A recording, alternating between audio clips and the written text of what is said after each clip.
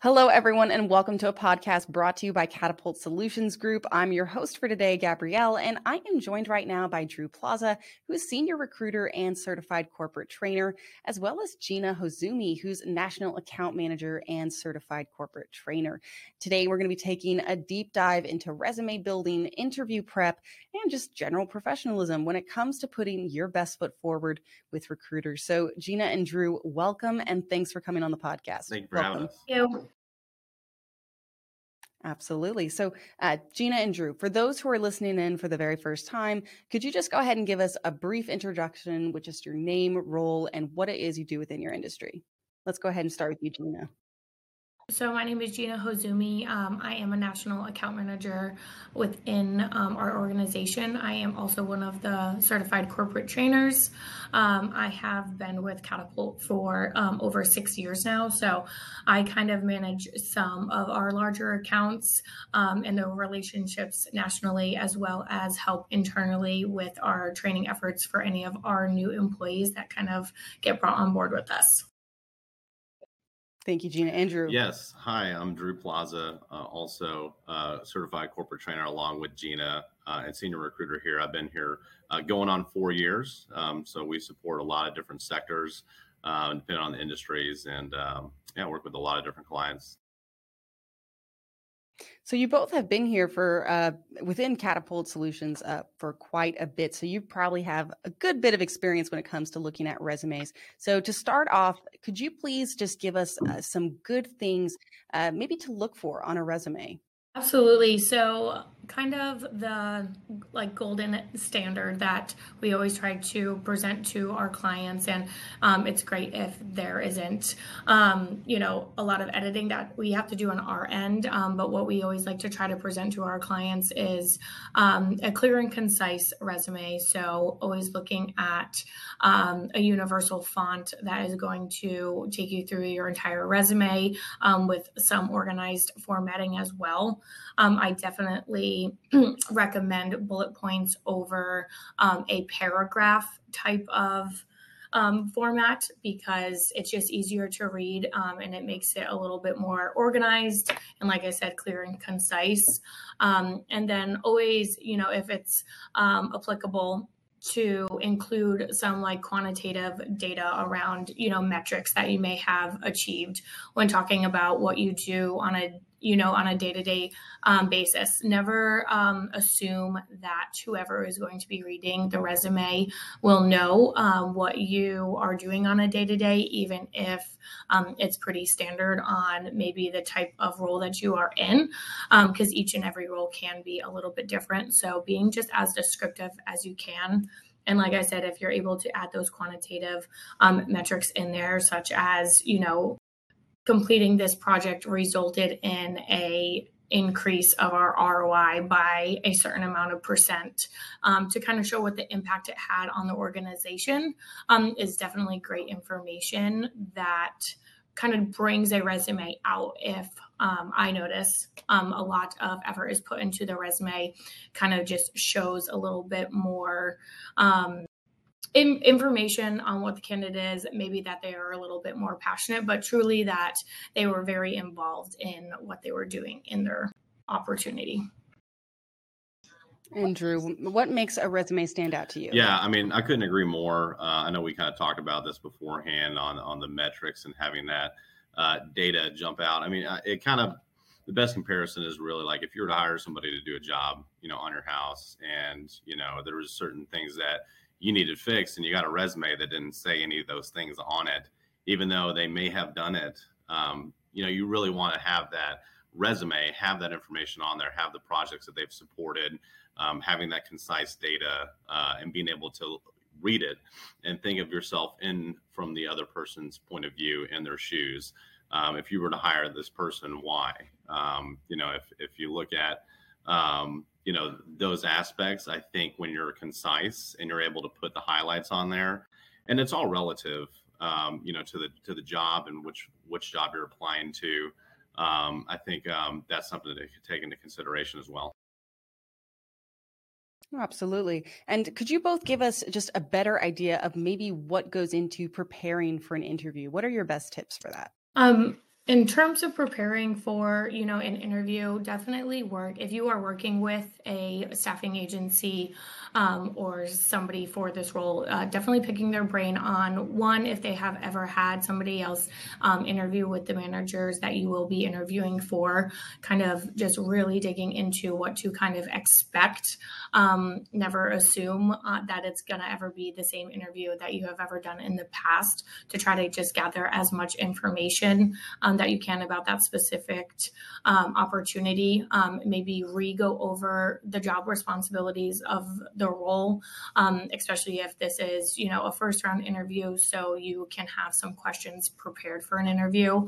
And always look up the company, even if it's a very known company that you think that you can speak off the top of your head with. It's always good to maybe check out any of their goals, their mission statement, any of the values that they might have on their company's website. I definitely always kind of give that pointer to look at maybe a company's value and be able to tie into your answers to things that really resonate with members of the organization already. I definitely think those are the most important tips personally for an interview. Great. So definitely couldn't agree more on the company research. Being able to know a little bit about the company. You want to make sure that you go and visit the company's page. If you don't go visit the company page, then do you really want the job? Because if you were to put yourself again in their shoes, if you don't know anything about the company, why would they really want you to work there if you didn't really take the time to, want to be able to go work there? So, and why this company is a good fit. So I can't tell you time and time again where people haven't done any research on the company. And that's definitely a pitfall. So you want to make sure that you do your company research as much as possible, and you don't have to know everything, but you want to know a little bit. Check out their news, anything that's happened recently, acquisitions or new technology they've invested in. And the most important thing I really think is preparing the day before. A lot of people will prepare the morning of, and that's not the best practice. You want to make sure that you kind of go the day before and go over your P's and Q's and make sure that you're able to understand what you're getting into, and then in the morning, a high level over to kind of refresh on. And what I tell people mostly is to shorthand some notes that you want to talk about. I'm always over the top on interview prep because you're preparing for a race to where you have competition, especially in today's market. So I think that with the shorthand notes, you can make a couple different shorthand notes on your background and things that you want to talk about. So if a conversation starts getting off into left field, that you make sure you bring yourself down to earth and continue to talk about the things that you wanted to talk about during the interview. Because a lot of people leave an interview and say, oh, I forgot to talk about X, Y, and Z. Well, if you have your notes with you, bring your notepad, bring your resume. Don't assume that they're going to have your resume. Bring a couple copies with you with your notes when heading to the interview. Well, that is very excellent advice. So thank you both for sharing your insights when it comes to preparing for interviews. I also want to pick your brain about, just because we live in a very digital world, and that comes to resumes, jobs. So would you both be able to discuss just the way that technology is today and the way that when you build a resume and you have keywords built into it that can benefit you as it runs through these recruiter systems? And just as a follow-up to that, can you just tell us about applicant tracking systems and how candidates can help create ATS compliant resumes? Yeah. So in today's market, automation, artificial intelligence is built into so many different applications and software that's out there. So it is important. I mean, we're not, in the Stone Age to where we're looking at a pen and paper and looking at somebody's qualifications and matching up with a job description. You have computers that have algorithms that read a lot of that stuff. You have databases online and job boards and things like that they comb through the entire internet looking for potential matches for the job opportunity. And the same goes for you when you're looking and you're fishing for a new opportunity. If when you upload your resume, and actually start looking, it's going to come through the keywords that are in your resume. It's the same thing goes with our database, and we've invested in technology as well that does, look for those high level keywords that associate with a job responsibility. So that's the search engine optimization, very famously known as SEO. So SEO keywords, they really do add a lot of value, and it's not a one size fits all approach here. You're not going to just throw your resume out there and apply to every single job that's out there and expect that, you're going to be an automatic fit. You may have to tailor your resume. You may have to add, keywords that are aligned with the job description. If it says that that they're looking for somebody with experience with this, and that's not on your resume, like Gina mentioned earlier, you can't assume that they're going to know that. So I think that is really important, is to take the extra time, edit the original Word file that you have. If you can't find it, there are free PDF converters out there that you can access and get your PDF back into a Word document. And we can always assist that here at Catapult Solutions to kind of point you in the right direction and guide you as well. Absolutely. And to kind of follow that, if you are working with an agency, always get some guidance from the agency on what they think that should be added to the resume. Maybe it is around the specific project that you might be coming in to help support. Those might be things that you don't think of when you're creating your resume, because you're usually creating a more generic version. But if you have maybe supported a similar type project, but you didn't highlight that in the resume, if you're working with an agency, their duty should also be able to help recommend you to add that information in there as well, because they should be able to help you kind of connect those dots and get that information added in, so it is a little bit more attractive to the hiring manager, because it can show that this candidate kind of already comes with the skill set of working in a similar environment, not only because of technology, but maybe in the specific project as well. Adding in tools and technologies is great for, keyword searching, whether we are searching within a database of our own or in other databases as well. So it is definitely important to, instead of just saying used an automation tool to complete a task, maybe specifically listing out what that exact automation tool is, and if you use more than one, including that as well within the resume, because a lot of times people do just only search off of those keywords, so it can't read if it's not in there. So you definitely want to add those in, even if you've had only a slight exposure to it, and then just be able to go into detail when you speak to either the hiring manager or the agency about really what your involvement is with those tools. I would say to avoid adding in technologies that have been involved in your environment, but you do not have specific hands-on experience with. I know that we kind of have to work through those conversations very frequently of people putting in their resume tools that have been maybe with a team that they were working with, but they have no hands-on experience with that. You don't want it to kind of teeter on falsifying any information.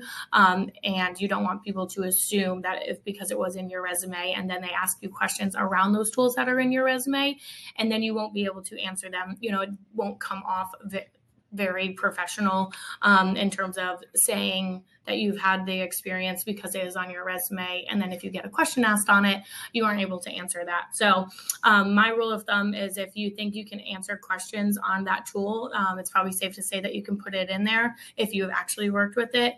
But if you're not comfortable asking questions around it, maybe leave it off of that resume, just because those questions can come. We have managers time and time again saying, hey, we asked them questions based off this because it was on their resume, and they weren't able to answer those questions. So those can definitely be red flags for the manager that you can just avoid on how you kind of create your resume, but always tailoring it to a specific role, especially if it's high on your priority list. You can also work with the agency and kind of prepare a candidate write-up or a candidate summary if you don't want to alter your resume that much, and have them maybe present that over to the hiring manager to really just outline those key factors on why you as a candidate are a good fit for this specific role. So the next couple questions I was going to ask y'all was what we just went over. Just, if going for a specific job, is it beneficial to include keywords specific to that job? And it can be, but it can also kind of backfire if you include specific keywords that you're not qualified to answer jobs about. But I'd like to ask you if you've had any kind of success stories or just real case examples of where you've seen this happen in a good way or in a bad way for a candidate when they were approached by a recruiter. I think, going back, it really kind of starts to square one with this is that, you want to make sure that you, to be honest, regularly update your resume, maybe every 6 months, and don't put stuff on there that's, if you really haven't grasped the concept within that 6 months, wait another 6 months and add it then.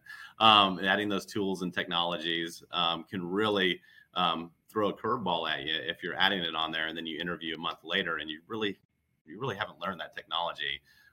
So that's definitely a real world example of it. We see it time and time again.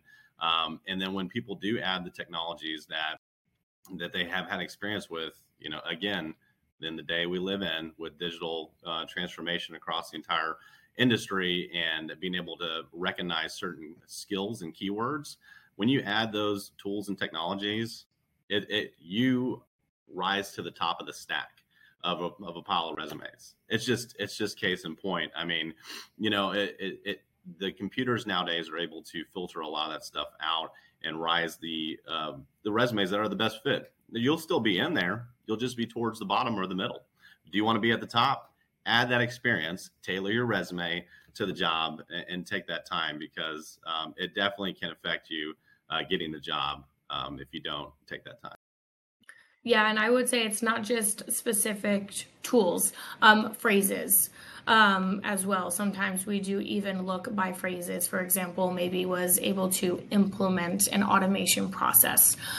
So picking out the correct wording instead of being a little bit more generic on saying worked on a project that involved automation, you might want to say was responsible for either implementation, creation. Like those are words that we like to sometimes tag along with tools because we know that's what the hiring managers are specifically working for or looking for. And so we want to make sure that the candidate has working experience with doing that and not just being involved with it. But in terms of real world examples of maybe situations that have a negative effect, especially within the interview stage, is I usually kind of guide candidates to kind of refrain from talking negatively about any previous experience. Even if it was a negative experience for you, just having that professionalism to not talk poorly about any previous company or manager. That's usually never a good, every week, I bet we hear it of, hey, this candidate would have been really good, but they came into the interview and they talked, very poorly or negatively about their previous company.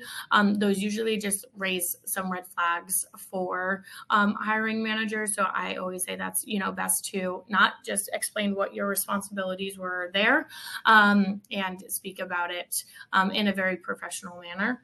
And then other just like little tips and tricks that I would say are important, especially when going to schedule interviews, is being very aware of your schedule and not maybe agreeing to an interview if it is lining up very close, maybe to another meeting where you can run the chance of being late, having to leave early, something of that sort. Because if it leads to too many times where you may have to reschedule an interview, it can, come off a little bit as unreliable. So obviously emergencies happen, and every single day we kind of adjust to those, but it's when the emergencies become frequent. So I always say, like, try to make sure that you have a little bit of maybe before or after time of the interview, because if you have something right after, you're going to feel rushed on the interview. They're going to be able to notice that. If you have something right before, you might be a little rushed and flustered getting into the interview. You could risk your other meeting running over and being late to the interview. And those are just all things that you can definitely avoid if they're avoidable. So, and then if it's not avoidable and you're working with an agency, letting them know so that they can advocate for you to the hiring manager from the beginning. You don't want to be sending an email to them when you're going to be interviewing in the next 30 minutes saying, hey, I'm in a meeting right now, I might be a couple minutes late. The most notice that you can get is probably the most important, and that's probably just my last tip, is just being very honest and truthful from the beginning. Especially if you are working with an agency, they're there to advocate for you as a candidate, or at least at Catapult we are. Not every candidate is a perfect fit for a role, but we really try to find out more about what you're looking for, your key factors, what's motivating for a job, and recommending the things that hit those, kind of really making sure it's a square hole, a square peg, and a square peg in a round hole, because that's not us being good partners to you as a candidate or to our client either. So if we are asking questions kind of around your experience or what you're looking for, being truthful from the beginning, because it's probably going to be used to kind of help get you to where you are, help you achieve the goals that you're trying to achieve in a new opportunity. No, yeah, definitely. She said a lot of great stuff, and I wanted to piggyback off of some of that. And I couldn't agree more with a lot of those things because, you want to be proactive, you want to plan ahead. And to be honest, that goes a lot further than you think for yourself and the employer. Because, if you do plan ahead, you give yourself that extra time. If it's been a long day, that gives you 30 minutes to get yourself ready. You're not rushing. You're not, your throat's not scratchy. You have time to get a drink of water, prepare yourself. If you come into an interview frazzled, the interviewer is going to know that you were rushing. Absolutely. So what does that kind of say about you at that point? So, and that's okay. We all have busy schedules. It's good to be proactive and plan ahead. So I think that goes a lot further than a lot of people think. And timing is everything. Like Gina said, we want to be a good partner here at Catapult Solutions Group to you, and make sure that it's going to be the right fit for you right now, because life is all about timing.